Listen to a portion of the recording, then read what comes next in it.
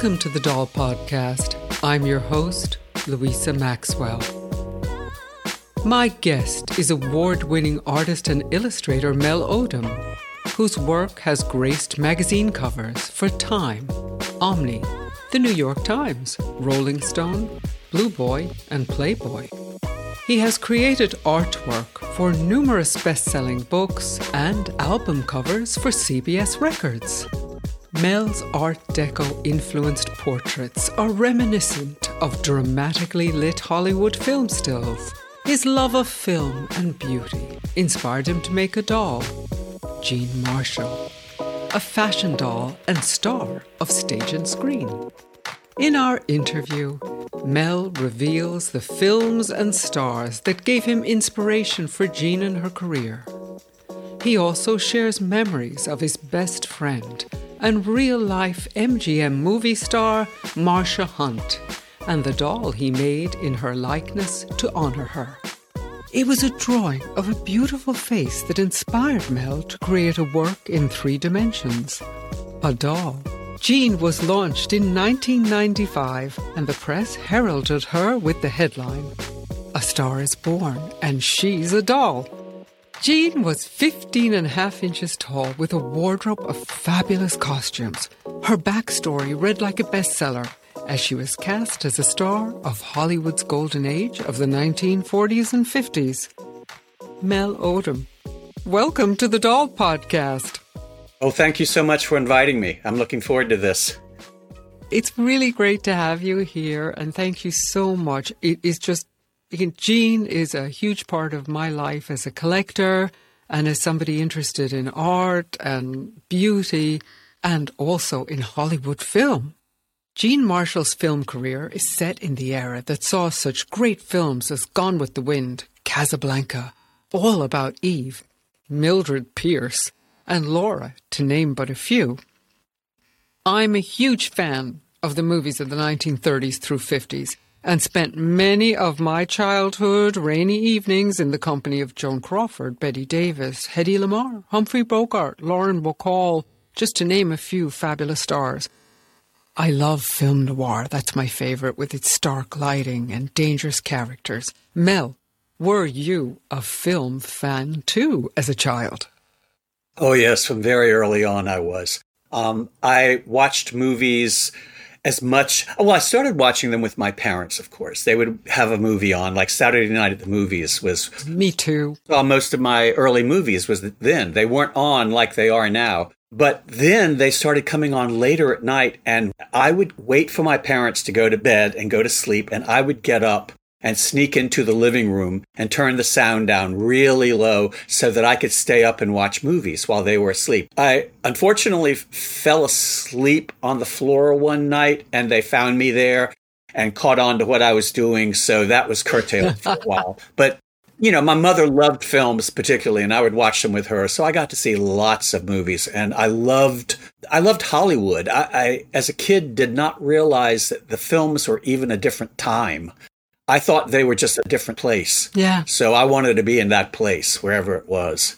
It's a magic place. Exactly. I have so many great memories of watching. I mentioned Mildred Pierce. I mean, the first time I saw that was with my mother. Oh, yeah. The $1 Million movie, you know. Sure. Channel 11, I think it was Channel 11 in New York. Yeah. And it was just amazing.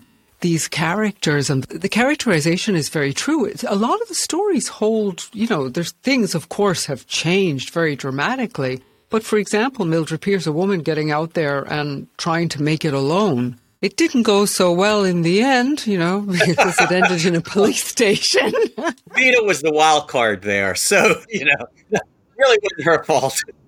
Nobody wants a daughter like Vita. Very few people have. I was watching it recently and I was thinking, really, Vita had issues for a psychiatrist very early on. Oh, very much so. Very much so. But I can't see Jean Marshall in Mildred Pierce, although I think she would have been able to pull it off. Sure. It's more a Madra role for me. I think Jean could have played Vita. Oh, yeah. I think she could have done that very well.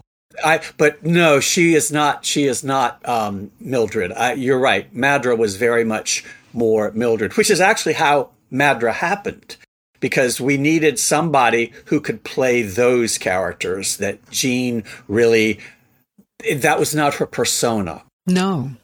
And early on, people were writing stories for Jean and making her sort of a bitch and, a difficult star. And I thought, that's really not her. So I knew from those that Madra was actually needed. And when I went to Ashton Drake and said, I want to do a second doll, and her name is Madra Lord. Well, actually, I didn't even have the name yet. That took a long time, actually, with trademarks and everything. I said and they said, oh, are you, but I said, I want it to be a girl doll so that when Trent, already had his name, when Trent comes along, it will immediately be a triangle. And that will be a lot more fun than Barbie and Ken. Oh, yes. Being automatically a couple. I wanted the couple to be more fluid than that. Well, that's what we like. We like the drama of relationship. Who's going to get the girl or the guy?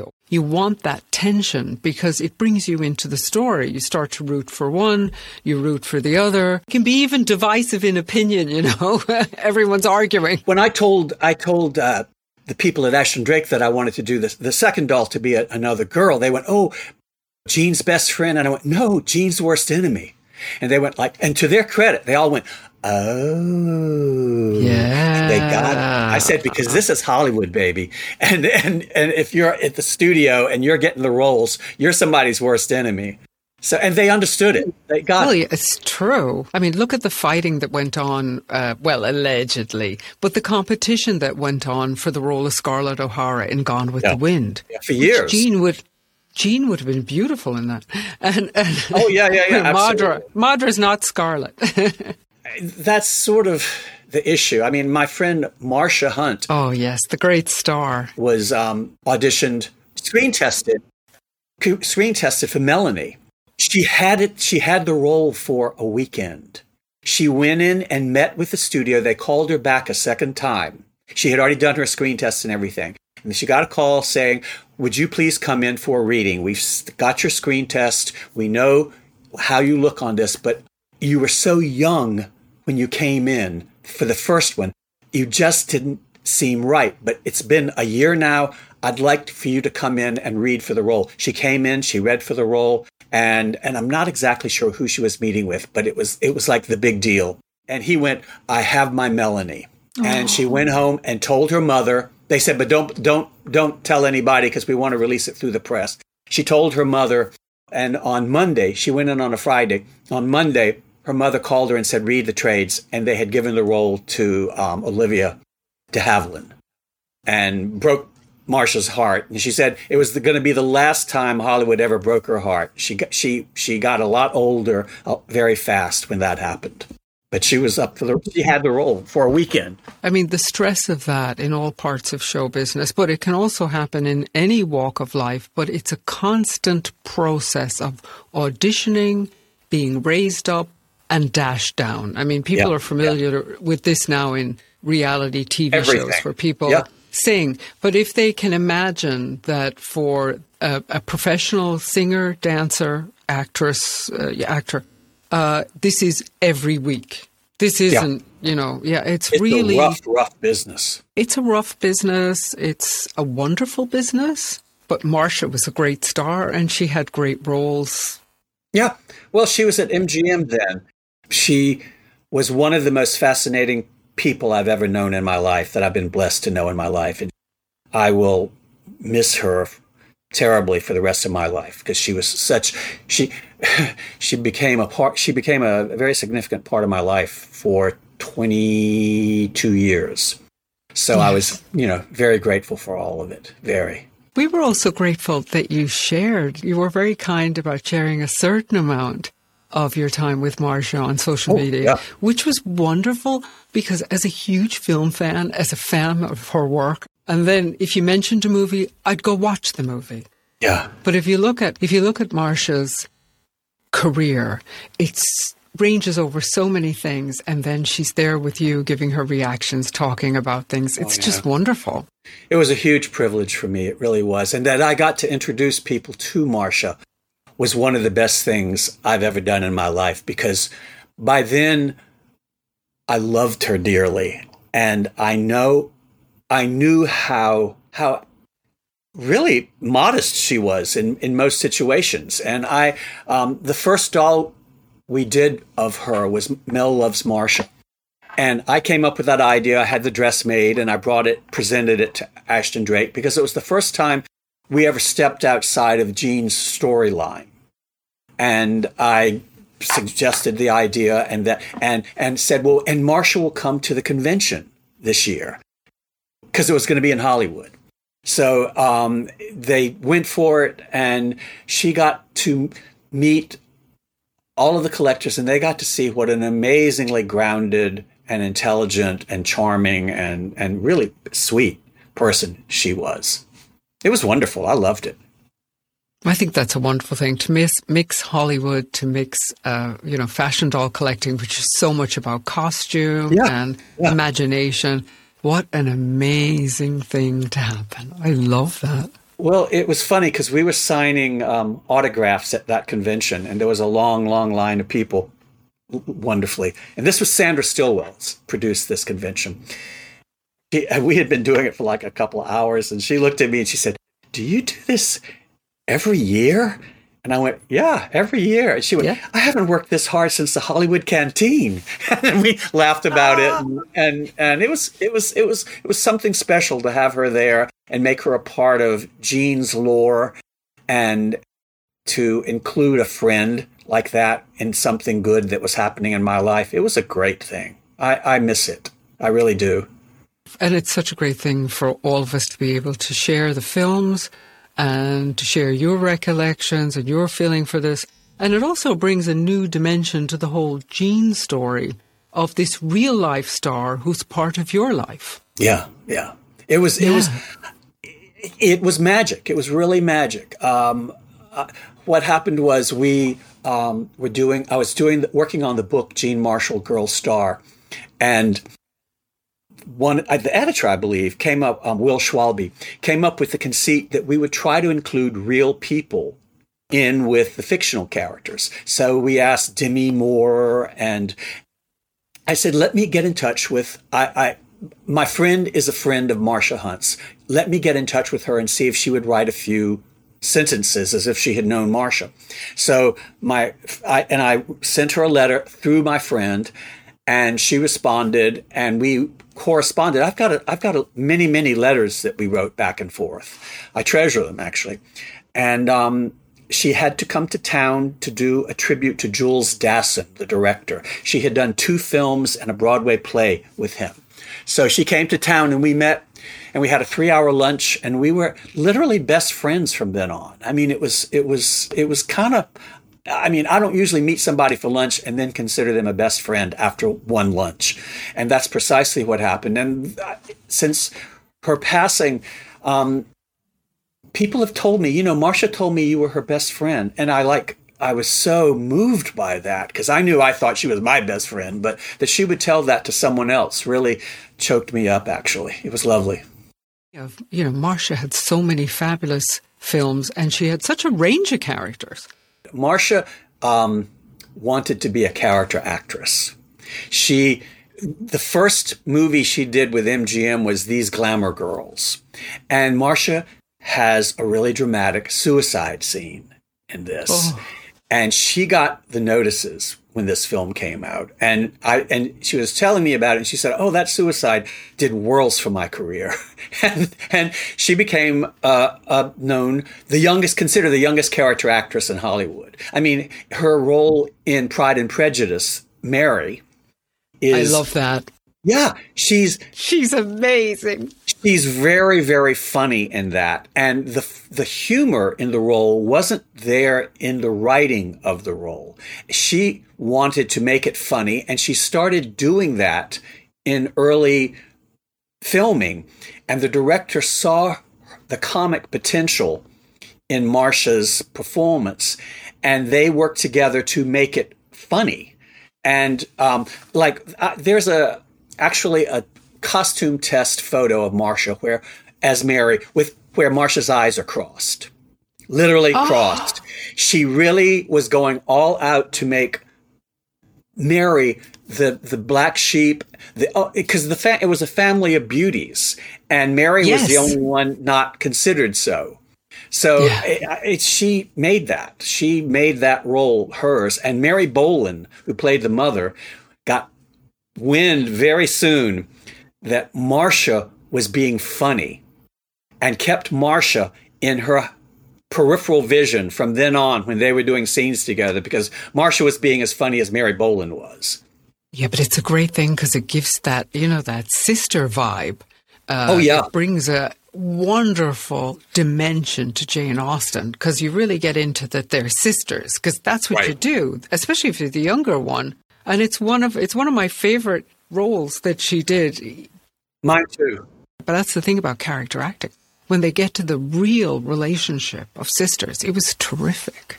Yeah. Do you think Jean could play comedy like that? I thought Jean could do anything, was my approach. Jean was my Frankenstein monster of all the favorite traits I had in actresses that I loved. I wanted Jean to be a very grounded, kind, nice person. That was first and foremost in my developing her. And I thought she would sort of be a blank check for actresses of that era, because Jean wasn't about any one specific actress. She was about that entire generation of actress. And, the ones with, Lana Turner, Rita Hayworth, Jean Tierney, they were all parts of her. And I knew she had to be very adaptable because of what I wanted to do with Jean as a doll. For her to have many, many roles. And for her to have many roles, she had to be a very versatile actress. So that was my goal with Jean.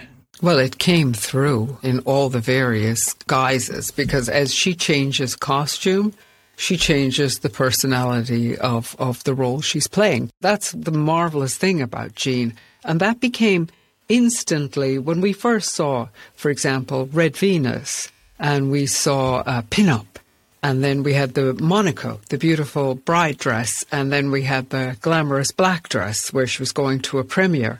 And immediately she's cast in various situations, as any actress would be. People did that. I loved it. And there were such fantastic accessories, the little handbags, gloves, elbow length, elegant elbow length gloves, the jewelry, the little earrings. The detail is there that you really feel you're part of a star vehicle. But also I'd like to say the hairstyle, Pin-Up, is so 1940s, the little rolls. Oh, yeah, it's beautiful, isn't it? That's my favorite doll I did with Ashton Drake. Me too. Pin-Up. I just think she's so beautiful with that dark hair. It's really, when she happened the second year, I was completely in love with her. And Tim Kennedy designed that little Merry Widow that she's wearing, the little black lingerie she's wearing. And it was I think she was a perfect doll. I really love Pin-Up as my favorite Ashton Drake doll. You could just pose her as it was, and, the beautiful kind of, what's it called, peignoir. Yes. Of chiffon. And when you came out with the fantastic furniture and she had a chaise longue, that's when you could really go for it. Oh, yeah. Really. That's a Vargas drawing waiting to happen, for sure. Yeah, but you see, that's exactly what she does. And of course, photography, I always say this on every podcast, so forgive me, I'm saying it again. Photography is such a big part of the hobby that being able to translate what you see, the aspect you see about the doll, and take a picture of it is a joy. Yeah. It's a joy in any collector. Yeah. And I have my trunks of Jean clothes stuffed with different costumes. Oh, I do too. A lot of them. I love them. Yes. Well, they were really I wanted people to know how much I loved Jean and how much I loved the whole notion of Hollywood. There was a great deal of skill and a lot of love from all the designers. I mean, the original designers were all friends of mine. We talked about this long before Jean ever came out. I'd been working on Jean for years when she finally came out. And it's funny, the odd thing was all three of the first designers lived on the same street.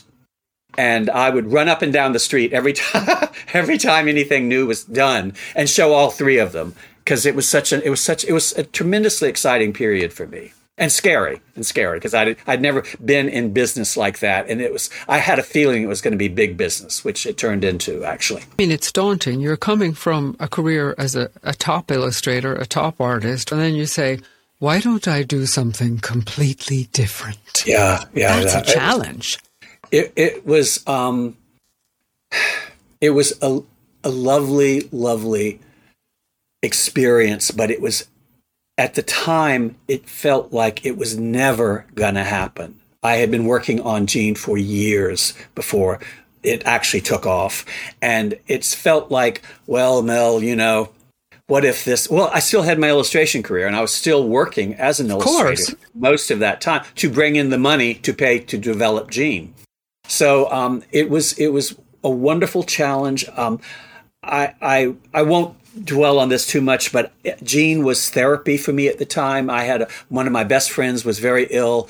I used Jean as something to focus on, beautiful and creative and positive, to get me through some tough times, and which made me love Jean even more, because she had been, in this odd way, this friend for me during this time when it really mattered. It really mattered. But she's a creative vehicle, and I think you'll find that in people who love Jean, in their story, they would also share with you that is the joy she brings into people's lives, and it can really help you at a low moment. I was doing an appearance somewhere in the Midwest. I'm not exactly sure where, but I remember all the waitresses were dressed as Heidi, wherever I was. Are you sure you weren't in Austria? Because No, I'm positive I was still in the United States. But this is very common here. But a woman came in during a signing I was doing, and she had this scrapbook, and it was her Jean scrapbook, and it was the first time anybody had ever had a scrapbook to show me, and I was fascinated by it.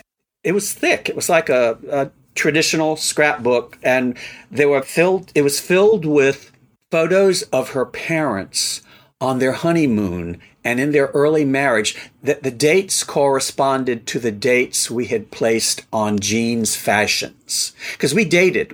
And it was like her parents on their honeymoon and Jean wearing a costume from that period. And I said, oh my gosh, I've never seen a scrapbook like this. And she said, well, my mother died last year, and this scrapbook and Jean is how I'm mourning her. And I am a big baby, and I had tears rolling down my cheeks instantly from that, because it had never occurred to me that Jean would be there for other people the way she was for me. Because Jean was such a creative obsession of mine that it got me through a lot of stuff. It never occurred to me that would come out the other end, and people would be using Jean to celebrate someone who's gone, or to get through a difficult time in their life. And people would tell me that. I had a woman come to an appearance I did at FAO Schwartz here in New York, and she had agoraphobia. And it was the first time in 3 years she had been out of her home. And her husband, after she and I had spoken, came up to me and said, you don't know how grateful I am for Jean. She got my wife out of the house for the first time in 3 years to come meet you. And I was just knocked out by that kind of reaction. I did not expect it. I was so moved by it, so happy that Jean could do that for people. But again, I'm a big baby, and I get all teary when somebody says something like that to me. And I didn't see it coming. Did not see it coming. Still vibrant. She's still doing great things for people. Oh, yes, absolutely. I'm so happy with that. It's just wonderful. People are still writing books about Jean, reissuing catalogues of her fashions and doing all kinds of creative projects. And there's, again, some beautiful, stunning photography. And now people, Jean has such a crazy, fabulous, huge wardrobe already. But you also see people designing fantastic amazing 50s things, amazing fashions that are worthy of Jean. So it's absolutely. And you can love the 50s. I love the 50s. I mean, it's my mother's time, and I think that's why I love the 50s. And it's a way of remembering her. So when I play with Jean and put on clothes, or if I make something, I'm thinking about something she told me. Because she's young in the 50s and then she's, there in the 60s and there's a huge change. And I don't really see Jean in miniskirts, but I bet she did. That's why she retired. That's exactly why she retired. So that she could wear hot pants in private? Well, I saw a lot of older actresses wearing mod clothes in the 60s because to keep up. And I thought, ooh, I don't want Jean to do that. I really don't want Jean to do that. You see it in movies. Yeah, it's and on TV and there's Columbo. Well, I won't go into specifics, but I saw women in mini skirts who probably shouldn't have been. But I just thought Jean's going to retire. I said it for like 61, I think, because the fashions were still very classic and beautiful then. Yeah, think Jackie Kennedy. Exactly, which we explored. But I didn't want... I would do another doll for the 60s, but it wouldn't be Jean. It wouldn't be Jean. It'd be something more mod, more Carnaby Street, Yeah, absolutely. Because those are still the fashions of my childhood and my youth, and I love those fashions. They're beautiful. But Jean was a different character. I just thought I wanted her to move to Italy and have a wonderful retirement and a wonderful life after having had a career. Yeah, she could wear a lot of classic Italian knitwear. Yeah. With a touch of Pucci. Pucci is still good. It's still elegant. Yeah. There were all these wonderful designers that she could have worn in retirement. Yeah, in retirement. And it's going to be extraordinary to imagine that. In fact, it would be great to put together a whole wardrobe of what Jean wore next. Well, I always liked Jean's... one of my favorite outfits for Jean is Afternoon Off. Yeah. And it was very early, and Doug James designed it. And I loved it because it gave Jean a private life. And it's such a classic look. Can you describe it, Mel? It's the little sweater and... Doug James had designed this for an auction where it was going to be auctioned off, and he showed it to me, and I went, "Oh no, I want this for Jean, and we want us to manufacture it." So we sent it to Ashton Drake. She's wearing a short sleeve, cream-colored sweater with 2 rows, I believe, of crystal beads circling the neck. A lovely narrow pencil skirt, checked pencil skirt, and this great sort of gray swing jacket. And it comes with a movie magazine that she's on the cover of, and it was a lovely explanation that Jean wasn't always a movie star, that she had time in private. And I thought that was kind of important to establish to make her more three-dimensional, actually. Yeah, it does. And it's just that little accessory of the magazine is such a fantastic thing. Yeah. Or the outfit she wore, a safari outfit, and she's got the pith helmet type style. And it's just with the leopard print scarf. And I believe Tim Alberts did that. It was so beautifully tailored. Oh, it's so amazing. It's so amazing. In fact, you could even put that in with a contemporary fashion and give it a twist if you wanted to. Oh, yeah. But it also went with a great canon of films that put heroines in exotic locations. Mm-hmm. Yeah. It allowed them to explore different parts of the world. Well, that was kind of one of the things. We tried to explore different genres of film, that we could make a new title, but it would imply so many other films.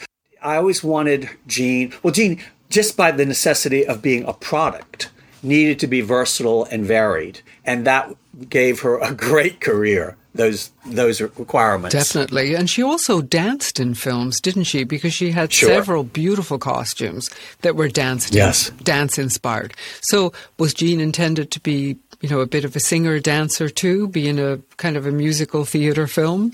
Well, everybody at MGM danced and sang. Whether it was their real voice or not, they danced and sang. I just watched Good News the other day, and Peter Lawford, who's a dramatic actor as far as I know, dances and sings to that. And he's actually impressive as a dancer. I mean, he does this huge number with like 1 million people dancing behind him, and he has to do all these incredible moves, and he does them, I think, to perfection. I love the kind of looseness of the way he dances. Yes. And so at MGM, if you were an actor there, you had classes to learn how to dance and sing. That's how that worked. There were no passes.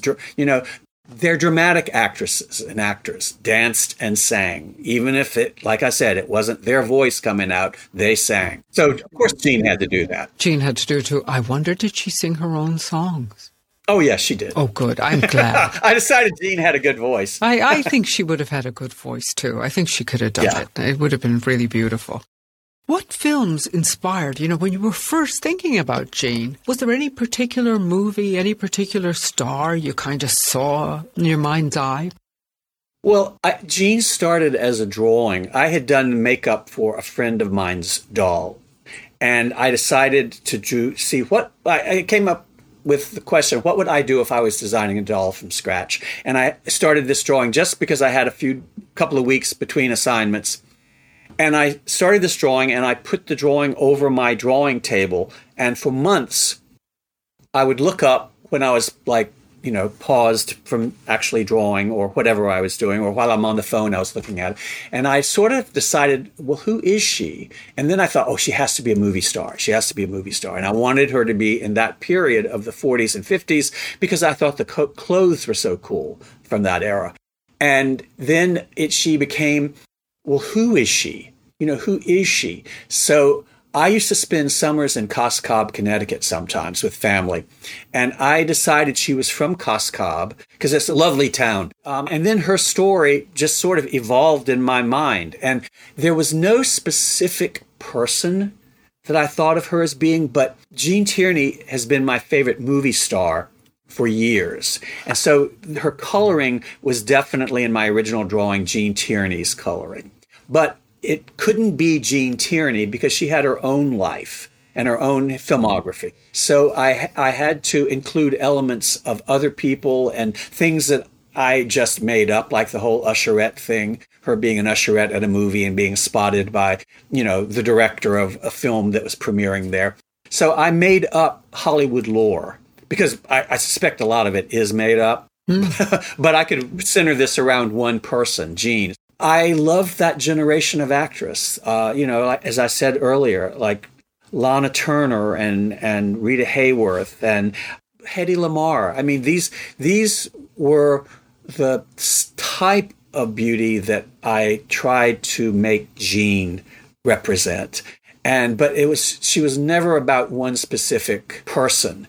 I think if I had to pick one, I would say that Jean Tierney was the visual inspiration for her. But then I had to make her so that when you change the hair color, oh my God, it's Lana Turner. Oh, this looks just like Rita Hayworth. Yes. She had to be able to apply all these stars. So I made the face, in a way, a really beautiful blank check.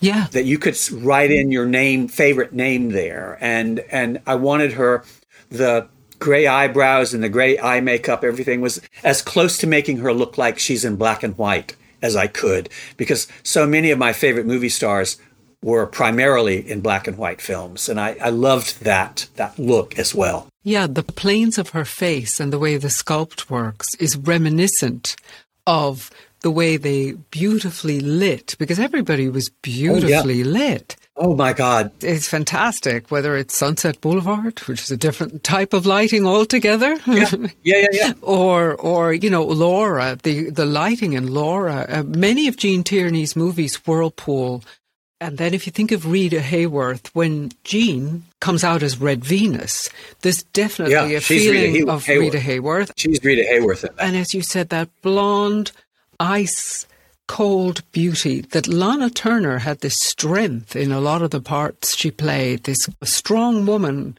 because it was always a very dramatic situation. And definitely blonde Jean gets that feeling too. Well, that was the goal. In fact, it's funny. This reminds me of something. When I would be working with Michael Everett, who sculpted Jean, at the end of every day, I would go to a lamp that was in his studio and hold her under that light in the type of 3/4 lighting they gave movie stars to see, because that was the lighting that to me implied the films that I was going for. And I have photos, Polaroid photos of just her under that light to see if the shading of her face works with, is right for that. So it was a very conscious element to make her look like she could have been photographed very beautifully. It also means that we can photograph her very beautifully and we can light her, and that adds a dimension to dressing, collecting, and enjoying the doll. Well, that's what she was there for, to be enjoyed. Exactly. It was really all about enjoyment. In fact, one of the things early on was remarkable at events. I took her out of the box and changed her clothes in front of people. And they were looking at me like I was walking on water, because at the time, you wouldn't even open a Barbie box because they were made to be mint in box. You would ruin their value someday. They'll be worth something, And I said, listen, this doll is valuable for the play she creates. Don't put her in a closet in a box and expect to send your kid through college from the money you're going to make. This is about now and playing with her. This is about play. And this is about the immediate and making her yours and changing anything about her you like or don't like. Change her hair, change her clothes regularly. I wanted her to be back to being an actual toy that people handled and enjoyed. Isn't that wonderful? And yes, it's very important, the power of play and how relaxing it is and the energy it gives us and the creativity and the outlet, the creative outlet. Some collectors won't know that in the 90s, everybody thought, as you said, they were going to take their money from their dolls eventually, sell up and send their kid to college. Even with a number one Barbie, you won't even pay for the first year of college. Well, it depends what kind of college they're going to. I don't know. Correspondence course. Yeah.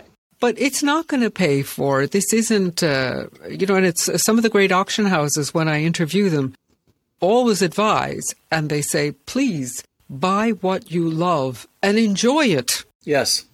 Don't just, I have antique dolls and I play with them. I take care of them. Me too. It's the only way they make sense to me is that you get enjoyment out of them. I pose them. It's all about the experience it gives you. And we should keep embracing that and make time for that every day to just enjoy them, be in the moment and feel happiness, the happiness factor.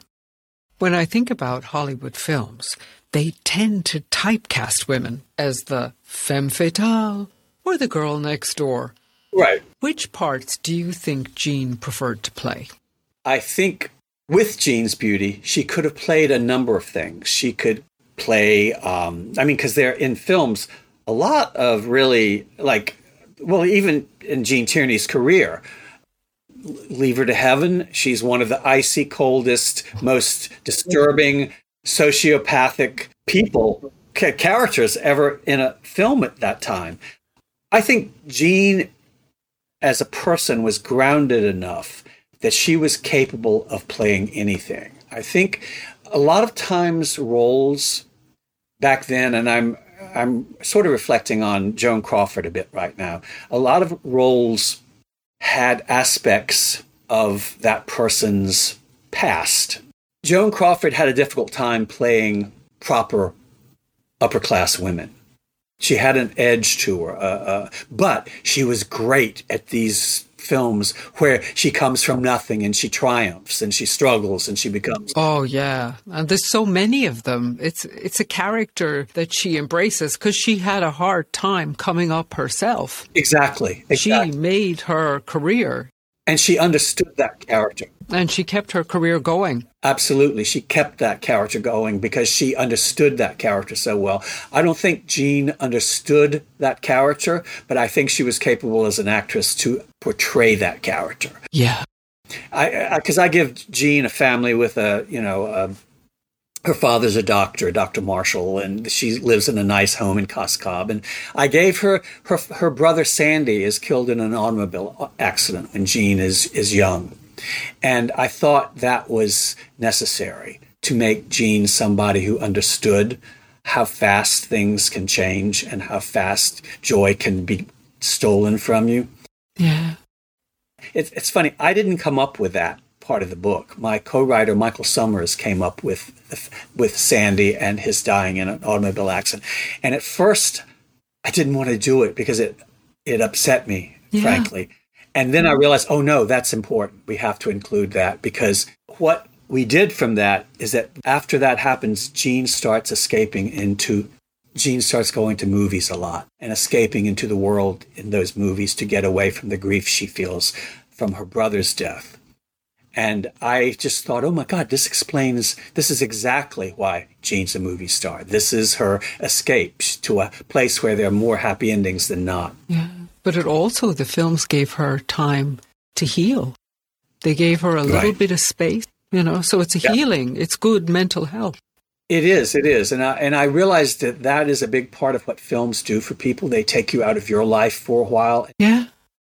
I think film noir is so important because it's about people making bad decisions. Yes. Invariably. Yeah. And you can come away from that thinking, oh, I would have never made that mistake. Yeah. And it'll make you feel better about your life because you didn't take the money. You didn't, kill your brother. You didn't, so it's, and when I see film noir, I think that is what it's about. People in desperation, making very bad decisions and how they are resolved or not. And I think that connects very well with, Jean's having had a tragic loss early in her life that she understood maybe more than the average child did. And certainly more she's discovered as a teenager. So I think she was already there emotionally, I think, from that. So she's able to draw on this, which in itself is one of the great essences of great acting, is to be able to draw on your experience and communicate a version to an audience. Exactly. So Hollywood films tend to typecast women as the femme fatale or the girl next door. Yes. Which parts do you think that Jean Marshall would prefer to play? Well, I think Jean would be the girl next door. I think that would be the easiest roles for her, but I think at some point, probably a little later in her career, she would want those other roles where she got to be less who she was and more of an exploration of what she could do acting-wise. But she's definitely the girl next door, and that's why we created Madra, so that we would have one actress who was anything but the girl next door. And they would play off of each other. They would have friction between the two of them. Who inspired Madra? Because she's a fantastic character. And when we think about her costumes, she's got one that's called Black Widow. Then she's got one called Heartless. And then you had one, So Evil, My Love. We had so much fun with her. She has a lighter side. You think we were telegraphing anything? I don't know. But then she has a lighter side. She gets into this Highland fling. And then she's another one that's still beautiful and sophisticated, but it's called Pink with Envy. But there's an undertone there. There's still some drama going on. Well, I have always thought that Madra was a combination of, if you put Betty Davis, Joan Crawford, and Lucille Ball in a blender and hit puree, they would be Madra. That Madra would come out. I always thought, I always had those three because they all three really, amazing and talented, crazy talented, all three of them. So Madra, I had done the first drawing for the book before Madra came out. And I had a monogram of an M in it because I was putting the first monogram of all the characters in the drawings in the book. Just a conceit that I came up with that I later regretted, but I did it for the entire book. Her name was going to be Margot. And then we couldn't get the trademark on that because getting trademarks for a product is very important. The first one was Maxine Lester was her name. And we couldn't get Maxine because of a trademark thing. We couldn't get Margot because of a trademark thing. And we were running out of time because we had to start doing the promotional packaging and everything for it. So it had to be an M name. So I would walk around Manhattan. Anything that started with an M, I would see if that sounded like a good movie star name. And I literally dreamt Madra and woke up in the middle of the night, Madra. And I later found out, never knowing, that Madra is Celtic for fox. Wow, I love that. And an anagram for drama. It's so original. And I didn't realize either of those things when I picked the name. And it's very, Madra, it's got, you can see it. Yeah. So I felt like I was given that name just to keep me from, going nuts, basically. When you said those three stars, Lucille Ball, Betty Davis, and Joan Crawford, they all came up through the studio system. They started in smaller roles. They danced. They sang. Yeah. They did so much. They had a flair for comedy, drama. Yep. And so this gives Madra that feeling, that aura, that fantastic aura, which is a little earlier in film history than we would place Jean. Yeah. She's discovered in 41.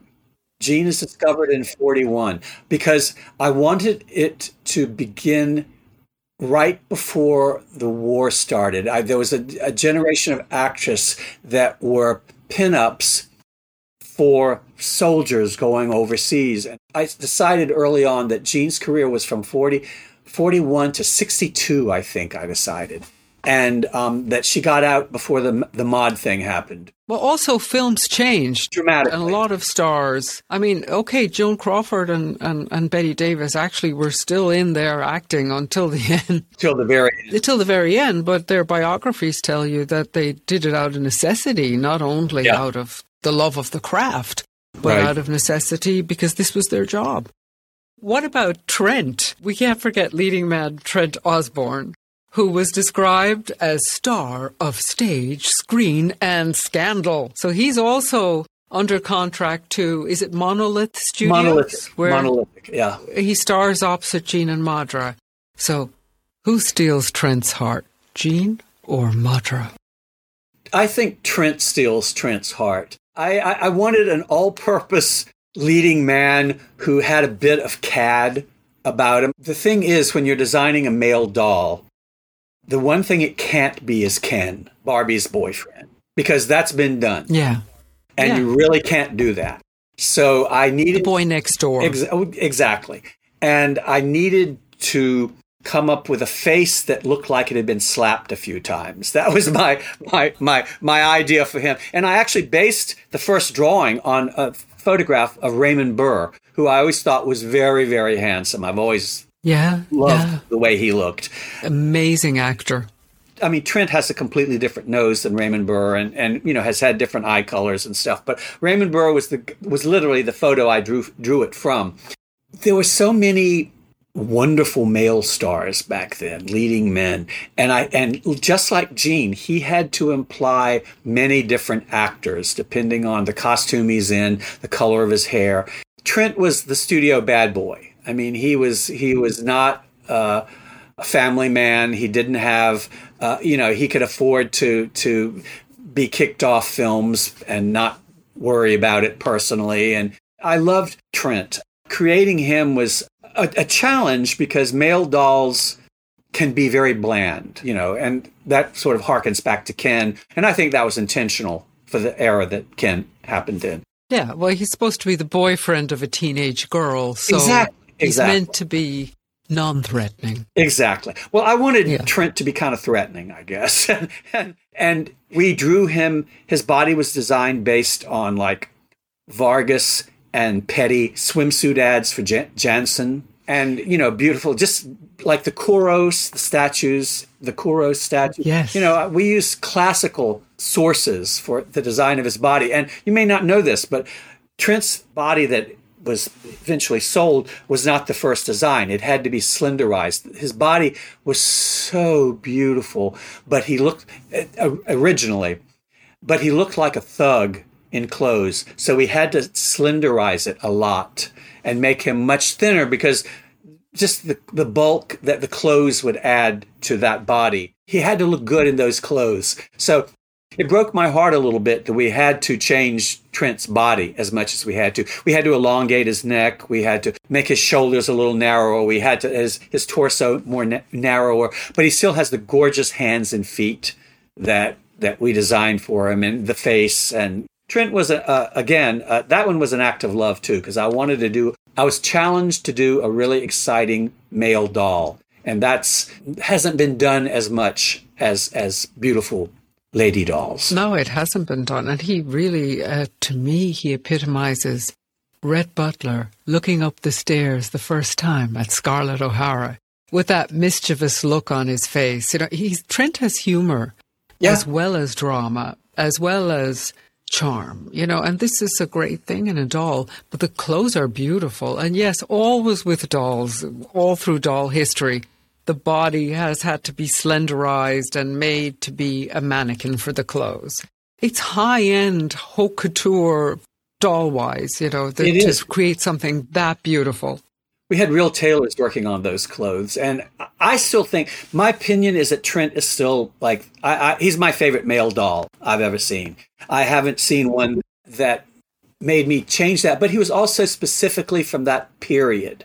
I mean, I see beautiful male dolls, but Trent was supposed to be from that era. Yes. And there was a certain type of look that male movie stars had. And I loved having his hair sculpted rather than rooted, because we could make it sharp and short on the sides. Yeah. When you're doing actual rooted hair, it becomes much more difficult to do or impossible to do. He's the leading man, Trent I Osborne. think so, but that's just me because I'm his dad. I think so too. I can't forget Violet Waters, who's a beautiful, dignified doll who's, of course, Violet is a singer, and she's a star of Broadway musicals, and she strikes the right note on and off the stage, and she travels the world, wowing audiences with her beautiful voice. But she's also, I believe, Jean's best friend. Yeah, she is within the studio, Jean's best friend. We gave Violet different hands. We gave her longer fingers because she was a musician, and I imagined her playing the piano. I feel for her character because Lena Horne did, as much as she appeared on film and as wonderful as she was, she got a raw deal in some ways, because that was just, her scenes were made so they could be cut out in the South, because the South was not. Yeah, I know, but that's horrible, but it's true. She would be brought in to do a musical number in a film, and because that could be taken from the film when they went to the South. So we were bound by history for who we could make Violet be. But I loved, there's a wonderful, wonderful actress named Ethel Waters, who I've loved since childhood when I saw her in Member of the Wedding. And I just thought Violet Waters, those two names together implied a singing voice. And she was exciting to do. She was such a wonderful thing. I mean, I was so happy when we could do that. We could make a doll that I thought was as relevant as she was. I love Violet. I love Violet. She was a real labor of love, for sure. And she adds a beautiful dimension to the whole, Hollywood scene. Yes. And she does represent the strong, beautiful, mostly musicians. As you said, she's got those beautiful long musician fingers. Those wonderful artists who appeared in film and brought whole new dimension and brought maybe music to people who mightn't have known so much about jazz or the blues. Absolutely. Absolutely that. Well, Lena Horne, and Dorothy Dandridge, and all had stage careers as well. And I think that was where her career, where she was the queen of was theater and music and recordings. So she had a life more than her film career, more than the other characters, actually, because just to be real about it, she was, roles that should have gone to Lena Horne did not in film. I mean, Ava Gardner played Julie in Showboat, which should have and could have been Lena Horne, but they couldn't because of audiences and codes and stuff. So she was the most complex of the characters we had to work on, and we were bound by the realities of the period to not make it, to adhere to the realities of that. But she and Jean were dear friends, like best friends. What was Jean's last film? I mean, it's a sad thing to say, but you decided in her biography that she was going to retire before the 60s. So what do you think she picked as the last project to work on? What kind of film? That's a really interesting question. I've never actually thought of that. Well, the latest costumes, we did a doll called Telstar. And I did it with Ashton Drake. And she has the first of the 60s sort of bouffant styles. And then we did a second one with Integrity that's based on Jackie Kennedy, based on something that Jackie Kennedy would have worn. And, I've never thought of what her last film would be. I hope it would be a wonderful film. I hope it wouldn't be, Trog. But in fact, that would be why Jean was retiring when she did. She didn't want it. She didn't want a Trog in her future. The Trog is now a huge cult classic. It's of course Joan Crawford's last film, and she plays a scientist. Yes, who. They're doing some kind of experiments, I can't remember. But she plays a scientist. Why don't we leave it at that? And people can look it up on YouTube. But now it's got an audience and it's got a cult following, and people look at it in a different way. Yes, it is. I don't actually have a film title prepared for this because I loved making up a lot of the film titles because you could capture so many, a group of films like Love's Ghost is clearly the Ghost of Mrs. Muir. Yes. But it's also a group of, after World War II, there were a group of these spiritually themed movies that happened because so many people lost loved ones during the war, that suggesting that people's love and lives went beyond life and beyond death. Yeah. And so 60, that would be an interesting thing. I mean, women's roles were beginning to change then. So I hope it would be something like, I don't know, The Best of Everything, or one of those kind of movies where she would be a career woman and have a life. God, that's a really good question. I've never thought of that. What would Jean Marshall's Charade? Although that's a great movie. Oh, it is. It is. I just watched it from start to finish. Like, amazing film. Fantastic clothes, and of course Cary Grant standing in for Trent Osborne. So we want her to have something that's got a happy ending, because that film has a happy ending, has a lot of drama and a lot of tension and a lot of range. And there's comedy in that film too, which I funny. Like, It's very fun. So, because they were so funny together. Yeah, they were. So, I can't give you her last movie title, but I would want it to be her fond farewell to Hollywood. And I would say she would come back later and do Broadway, maybe do a film later. I sort of based her post-film career on Audrey Hepburn's, because Audrey Hepburn moved to Italy and had, a beautiful life, raised beautiful children, sons. And I wanted Jean to have a good life, not just a great career, but a good life. And that's why I thought at a certain point, she saw that it was time to go, and she wanted to leave while she was still on top.